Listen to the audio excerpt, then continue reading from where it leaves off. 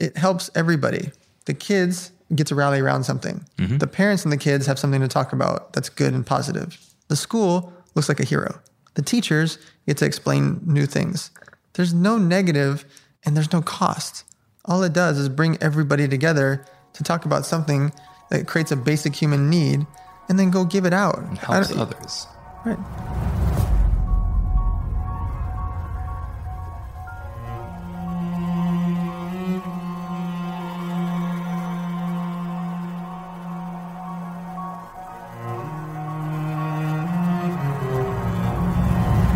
The average CEO reads 60 books per year, and many attribute their success to this habit of constant learning. This is the difference between those who actualize and those who fail. This automation of their learning, this 1% better every day. On the MentorBox podcast, we're making it easy for you to build and maintain that same habit, the same type of constant lifelong learning as those CEOs, simply by listening to this podcast. Make sure to subscribe to us on Apple Podcasts or wherever you like to listen, and tune in for new episodes every Monday, Wednesday, and every Friday. And if you want to dig deeper into what our incredible guests teach, make sure to go to mentorbox.com and become a member today.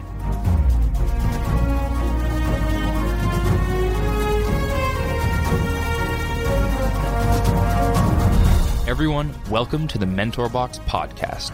You are here because you believe that you are capable of achieving, experiencing, and then giving back to your community and family everything and anything you choose to focus your attention on. But you also believe that before action comes knowledge, which is why today we're speaking with Dan Fleyshman, youngest ever founder of a publicly traded company and author of the book, How to Start Your Business with Under $1,000. Dan has founded a number of companies and is now a successful angel investor of 28 separate startups, all still active. More importantly, he's an incredible philanthropist, which is what we spend most of our time talking about today. Dan's outlook on philanthropy is uniquely inspirational, and I really want you all to take close notes on this. Enjoy. Hello, and welcome to the MentorBox podcast. I'm your host, Tyler Lay, content coordinator of MentorBox, and today I'm speaking with Dan Fleyshman, the youngest ever founder of a publicly traded company in history. Big achievement, Dan. It's great to be here talking with you. Thank you. Thank you for having me. So you wrote this book, How to Set Up Your Business for Under $1,000. I read through this book very quickly, in fact, because I think that's kind of the point of the book. Exactly. It's very small. It's got a series of checklists, almost like a pocket reference that you can quite literally almost, fit in your pocket to help you be successful at business building, despite the overwhelming nature of that culture today. Can you explain a bit more about the book for us? Yeah, it was a factor of need. I just got hundreds and hundreds of requests a week to answer basic questions about how to set up a business. So I thought if I put it all into one place, I could make an ebook, a paperback book, a video version, an audio course, and I could just send them that. And that would help give them all of their answers and make it really small and concise. So it's like 100 pages they could read in one sitting. Because too many times the books are just so overwhelming. I try to keep it really straightforward. Yeah, and I like how you extracted just the absolute essential points that are really strong pain points, especially I've noticed for MentorBox members. They're always asking things like, how do I properly set up shop? How do I get my first customers? Right. How do I do my regular analyses? And those are like 3 chapters that you've actually set out of the 7. You have getting your first customers, setting up shop and launching, and then SWOT analysis, which stands for strengths, weaknesses, opportunities, and threats, correct? Yep. And then toward the end, you have a full resources guide as well, which I think is great. You just literally list websites and different resources for just kind of optimizing different components of your company. Can you list a few of those that you go through for me? Yeah, the top 5 for each thing. So if you need to get a website, who are the top 5? WordPress.com. If you need to register a website, who are the top 5 to register with, like GoDaddy type sites.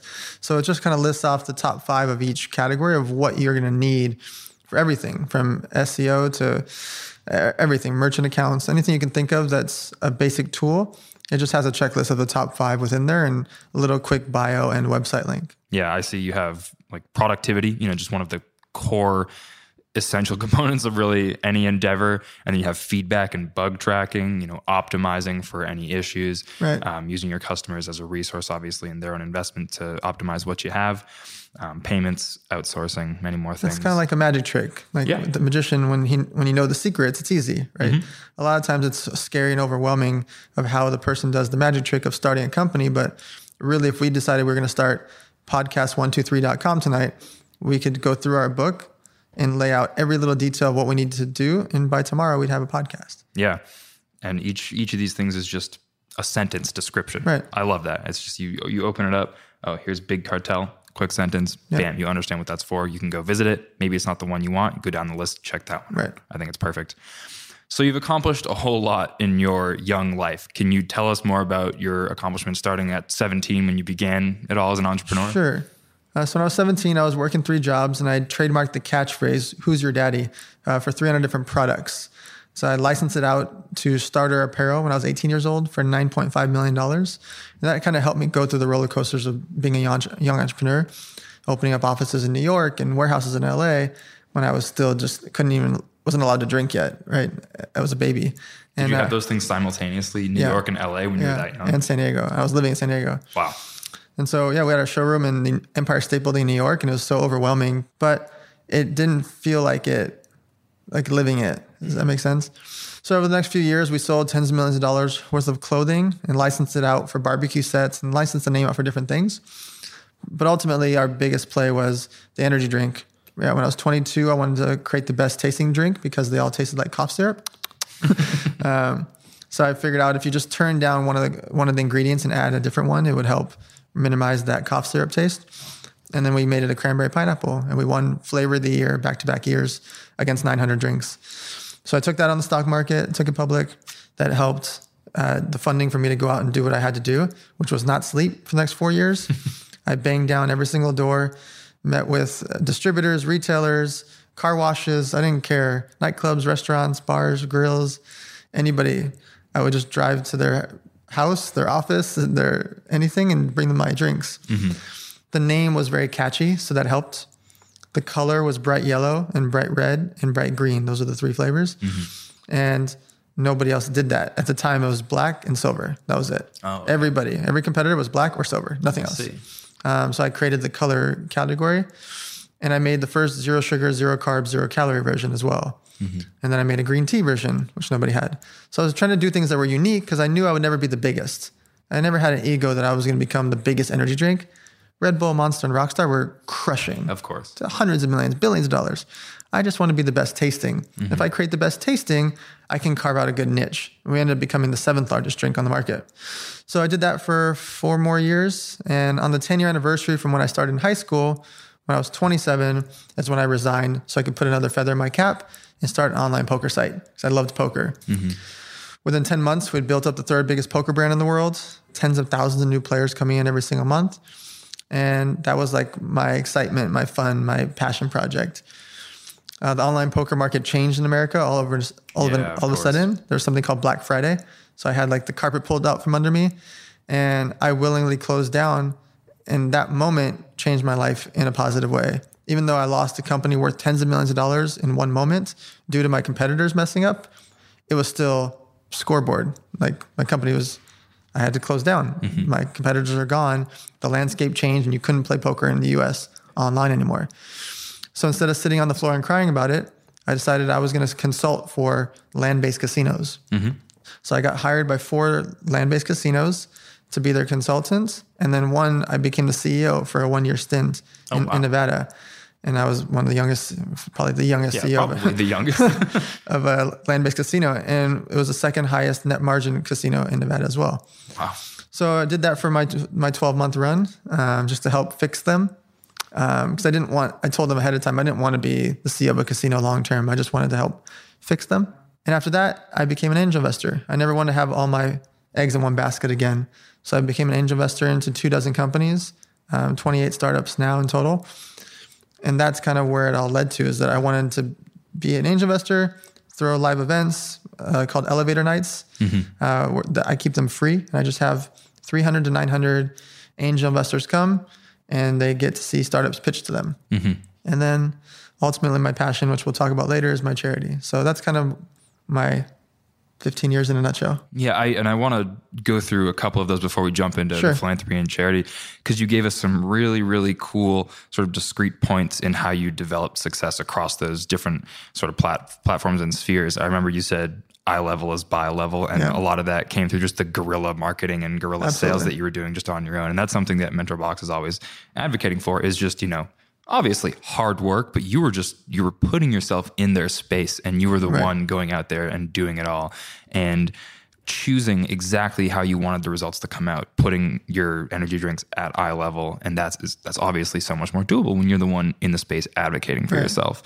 And then when you spoke about your poker site, I think you said that you wanted yours to be the coolest. Right. You didn't want to be the biggest, obviously, and there's always huge competitors that are already in the sphere, but you wanted to be the coolest. And your affiliate marketing technique was very unique as well. Can you explain that very briefly? Yeah, so affiliate marketing is useful in almost every type of company, any type of product. But in poker, it was really important because I was paying 33%, as high as 40% to the affiliates. So let's say you sent me 100 players. Let's say MentorBox was an affiliate, and you sent me 100 of your users to come play on my poker site. I would pay you 33 to 40% of whatever they spent on my poker site. That adds up a lot. Out of your 100 players, maybe only 10 or 15 play a bunch. But those 10 or 15 players play with thousands of dollars a week. Yeah, of course. So all of a sudden I'm paying you hundreds of dollars a week per person. Times 15, that's $5,000 a week, times the other 85 that play small, maybe they're only worth $40 each. That's another $4,000. All of a sudden, I'm paying you 10, 15 grand a week in revenue from MentorBox, not changing its core business. It just had 100 users that wanted to play poker on my site. Yeah. I was happy paying out such a big amount, 33 to 40%, because my competitors were only paying 27. And I looked at it as not a loss leader, but as like a loss leader. If I paid out 33 to 40%, I wasn't losing money. I was still having a net margin. However, I was getting thousands and thousands, tens of thousands of players on my site instead of my competitors. Mm-hmm. So they were spending their time with me, looking at my players, talking about my brand, thinking about everything that we had built instead of over there. I would have done it for free. I would have literally paid all of the money, all of the net margin to MentorBox, for example, just to get me more players, because I just wanted people living, breathing my brand. Mm-hmm.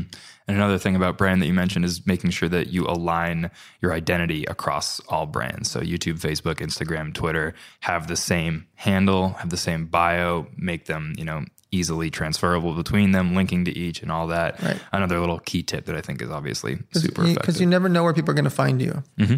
You don't know if people are still using Google+. Yeah. You probably haven't heard somebody say Google+, right? It's been a while.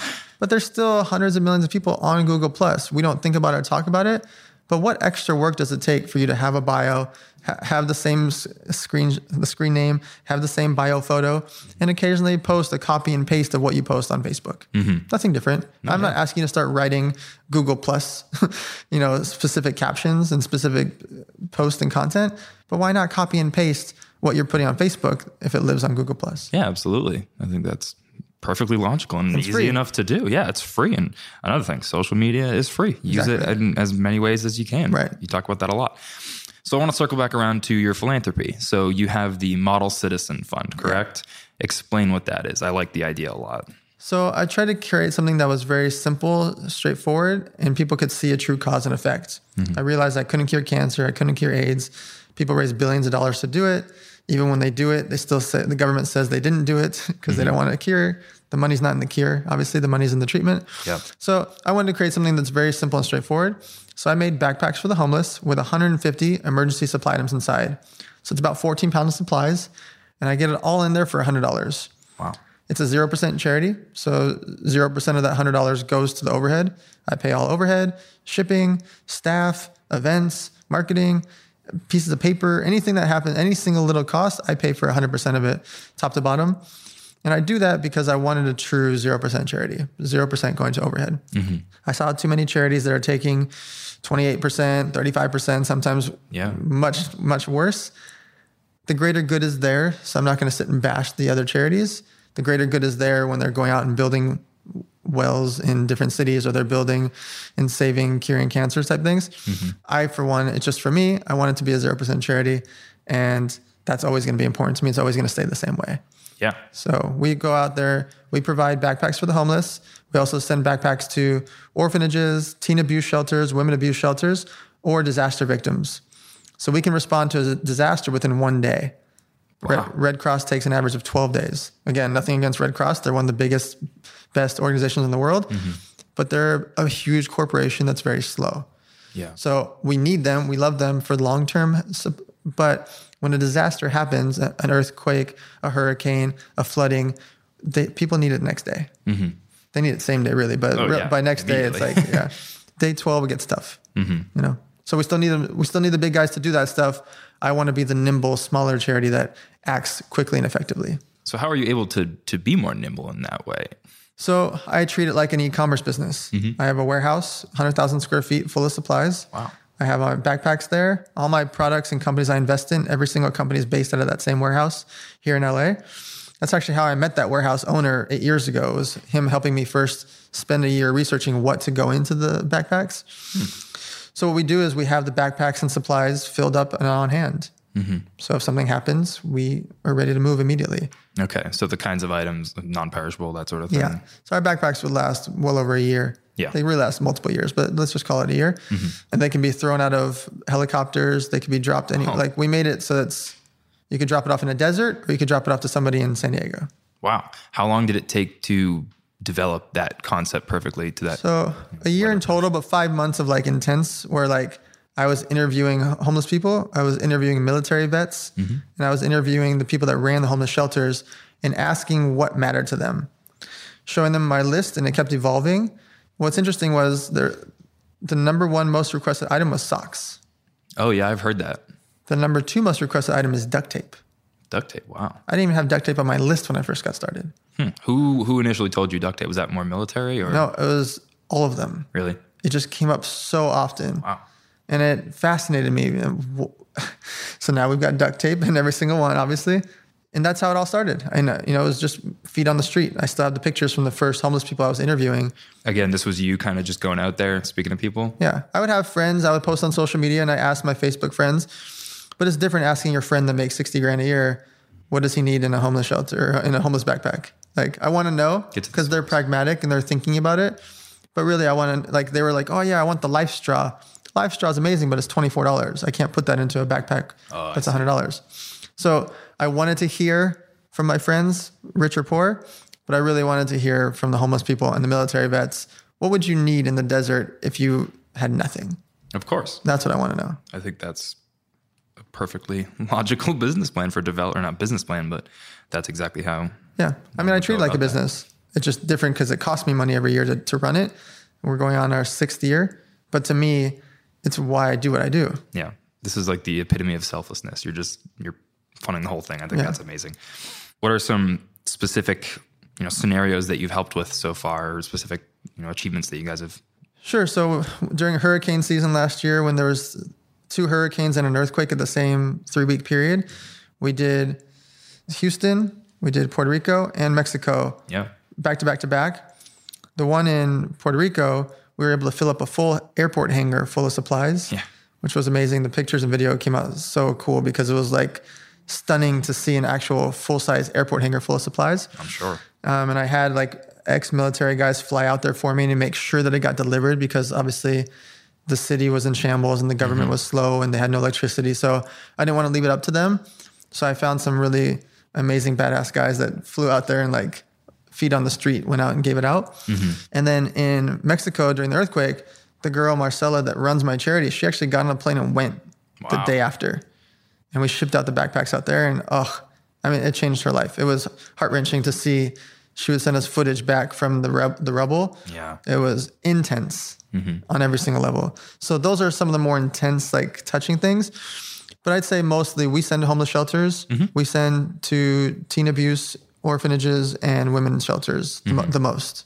We focus mostly on America, and then we do orphanages overseas. Okay.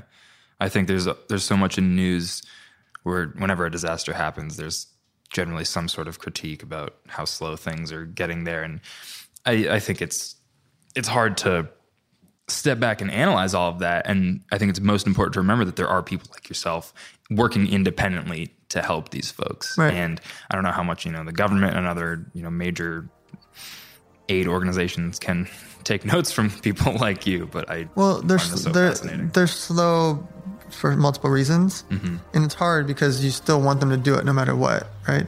You still need that big government aid. They're slow due to the documentation, the funding, and really just the red tape. Yeah. And there's no time for red tape during a disaster.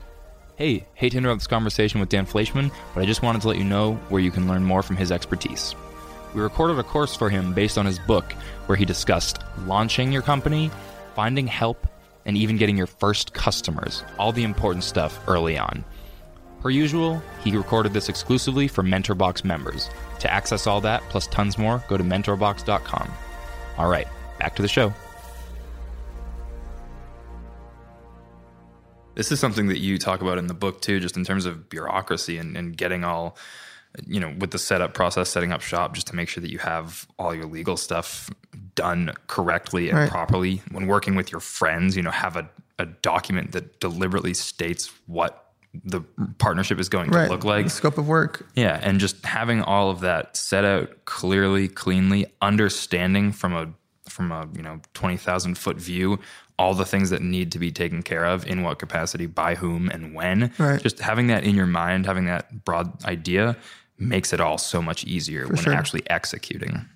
I think that's a core point that you deliver in your book. It's clear that this is something that you're super passionate about, the philanthropy. And you actually mentioned in the workshop that we just did that it is essentially your main focus right now. What do you expect to do in the future? Are you going to maybe expand this and do more than just like backpacks? So what's interesting that you say that, I know there's more things to do, but I just want to do one thing and I want to be the best at it. There's lots and lots of things to be fixed out there in the world. Yeah. I just think if I can create the most amount of backpacks with the most amount of supplies, I would expand a few items inside. We're at 150 and I want to keep it at the exact $100 price range. Yeah. But I do want to add mobile phones and I do want to add prepaid gift cards to restaurants and Visa cards. Okay. Those things would have to be donated because they're outside of the scope of the $100 range. But I think as the charity continues to get more notoriety, those, Subway, McDonald's, Visa, Walmart, Target type brands, I think they'll finally be ready to implement their gift cards to go inside our backpacks. T-Mobile, AT&T, et cetera. Prepaid cell phones are critical to help people get a job. You cannot get a job without a cell phone. Yeah, of course. So it's really important for us that we want to get those cell phones in there with enough prepaid minutes to matter. I didn't want to put in prepaid phones just to put them in there. I wanted them to come with 500 minutes or 1,000 minutes, for example. So I will expand that and I will hire some more staff that, again, I pay for to go out there and get those things. I think we're at that turning point now where I've built up a brand, I've built up relationships, I've built up enough of these live events and content to prove to these big corporations, because I need big ones, that it's time. Yeah. It's time. Subway, send me $100,000 in gift cards to fill up all. It doesn't really cost them $100,000. One, not everybody's going to use them all. Two, there's going to be change on all those gift cards. So the actual cost to them is, let's call it 30 or 40,000. Yeah, I think that's fair. Ultimately, it's a write-off. And so I wanted to go to them and show them that across the board with Subway, Target, Rouse, Chipotle, et cetera, anybody that has mass market locations, because I want to be available for everybody. I see. Are you going to use the classic Dan Fleyshman guerrilla Absolutely. marketing? Get right into the corporate headquarters and say, hey guys, absolutely, toss me some gift cards. Yeah. Can you give me an overview as to how you feel about philanthropy in the realm of people who are successful like you are? You've been an angel investor. You're working with 28 companies, I think is what it is right now. You are a very powerful, important person. How do you feel about philanthropy in general for people such as yourself? I think it's sad when people don't do more philanthropy, especially when it's a write-off. Yeah. So it's not my place to tell somebody what to do with their money. They earned it, or they got it inherited, or they won it in the lottery. It doesn't matter how they got it. Sure. It's not Dan's place to tell somebody, hey, you've got $100 million, you should donate X to charity. It's not. However, if you know that 5% of that is going to be a write-off, it's insanity to me that you'd rather pay it to the government than donate it to a charity that matters to you. It doesn't have to be mine. I don't pitch I have lots and lots of wealthy friends. I don't pitch any of them. Mm-hmm. I throw my charity events. They come. I'm not sitting there and shaking them upside down for the change, to write a big check. It's optional. However, if you know you're worth $100 million and $5 million is going to be a write-off, not donating the $5 million is kind of sickening to me. Mm-hmm. Because if all the rich guys did it doesn't have to be the zillionaires, but if all the rich guys came together and did it, we could cure any one disease or any one category or homelessness or buy warehouses all over the planet to put homeless people in or cure the water situation. Most of our situations are basic human needs. Water, food, and shelter. The doctor thing is fantastic. Operation Smile that cures, helps people with their dental work, or these different ones that send doctors out. Those are absolutely amazing, really expensive to get doctors to travel overseas. Those are so heartwarming and touching. With a few hundred of the zillionaires donating their 5%, you could fund those operations for the next 10 light years, right? There's just so much wealth amongst the top. Look at Bill Gates. Yeah. He effectively cured malaria. Yeah. Have you heard anybody talk about malaria in the last 4 years? No, because he cured it. Oh, yeah. So imagine, not everybody's Bill Gates, but 500 rich guys is Bill Gates. Yeah, absolutely. There's a lot of rich people out there. There's a lot of rich people out there. And so, again, I can't tell them what to do with their money, but they can't die with it. And giving it all to their kids is crazy too, because we've seen what happens when trust fund babies just get all the money. Yeah. So it's fascinating to me as the money gets so funneled to the top. What that means is Zuckerberg, Bill Gates, Jeff Bezos, these guys are going to be trillionaires before they die.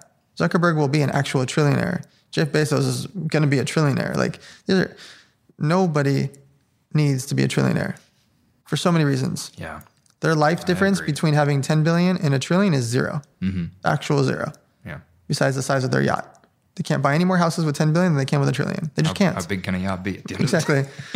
They can't physically buy. If you have $10 billion, there's no house in the world you can't buy, because the most expensive house is $250 million. Yeah. So whether you have 10 billion or a trillion is literally irrelevant. Yeah. And your kids don't need to inherit a good bajillion dollars. They just don't. So I like what Zuckerberg and donating 99% of his net worth to charity. I like what Bill Gates obviously is curing whole diseases. And I like that they're inspiring more people to do it. But I think someone needs to take reign and make it almost mandatory. Considering all that you've achieved and all the time that you've put in to your business endeavors, I think this outlook is just very inspirational. I really respect what you're saying right now. I'd love to hear how this fits into your psyche as you continue with these very difficult and time-consuming and probably stressful business endeavors that you're overseeing, and all the investing that you're doing and all the work that you continue to do. How does the philanthropy fit into your psyche? Psychologically, what does that mean to you? So I tie it into everything. If you go to an elevator night, my business event, the only logo on the Step and Repeat wall is my charity. Oh, wow. There's no sponsors. It's been like that for 6 years. Wow. If I throw a poker tournament, it's for my charity. If I do a new product launch, a percentage goes to charity. I always tie it in every sense of the word. My birthday party, there was one logo, my charity. Whatever I do, I just have my charity involved in it. And that way it becomes organic. It makes it common knowledge that that's what I care about. Yeah. My wedding, you're not allowed to do anything but donate to my charity. Presents are not allowed. You physically cannot show up with a gift. Yeah.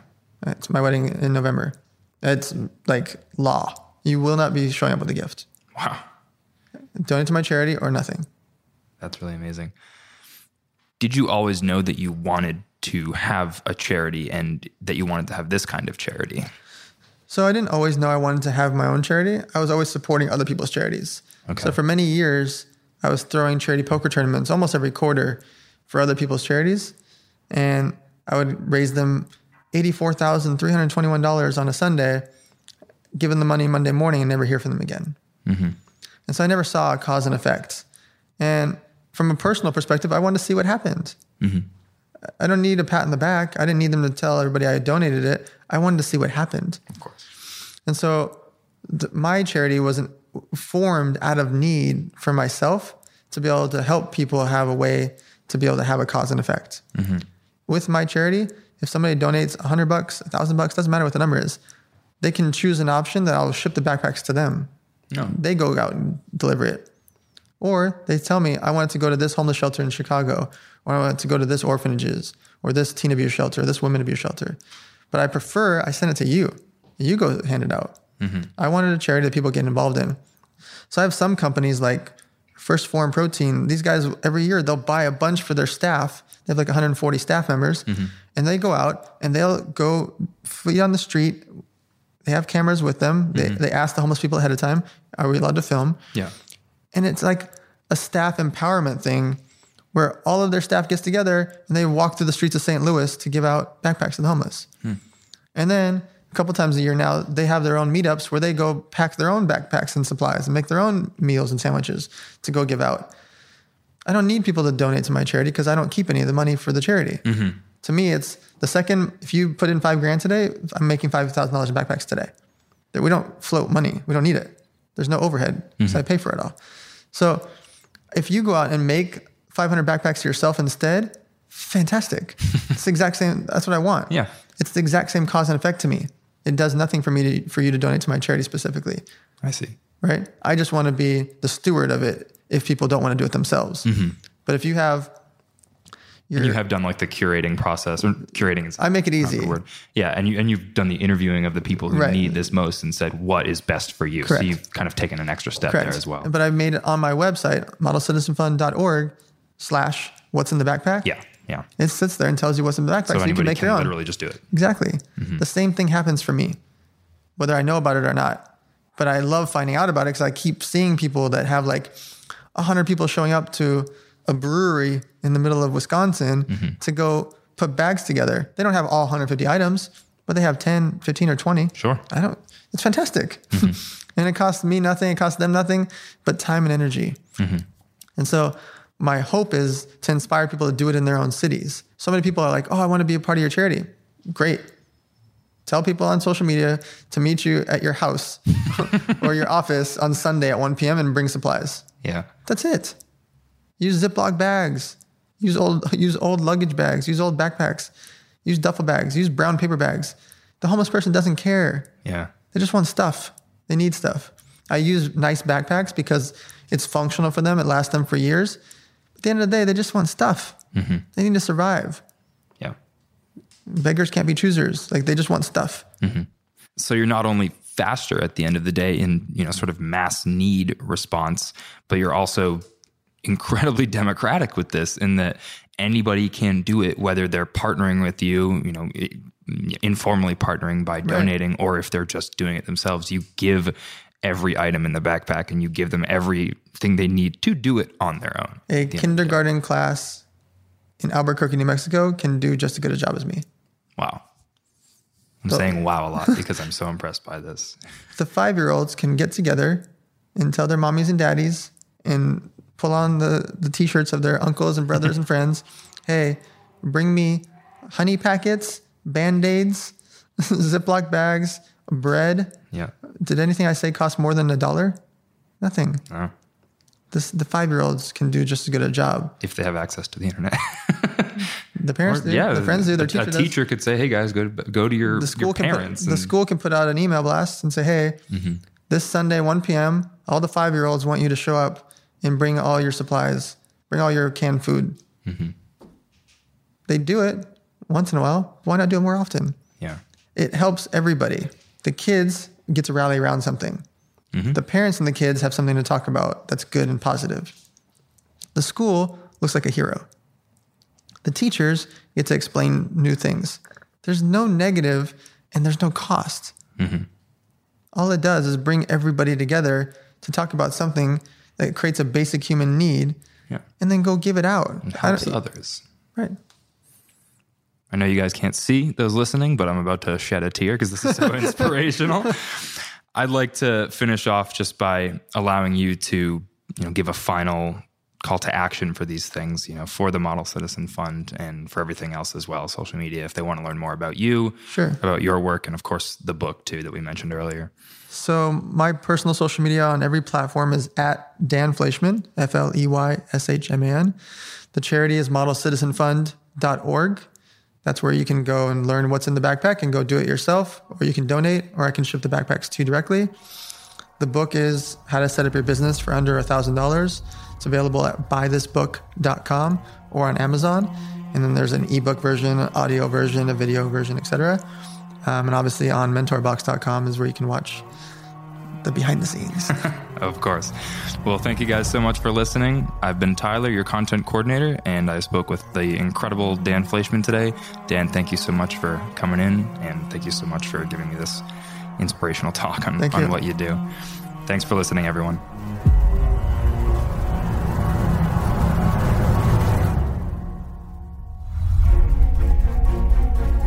Thank you so much for listening to the MentorBox podcast. If you want to learn more about what our authors, as well as all of our authors, teach, make sure to sign up at mentorbox.com.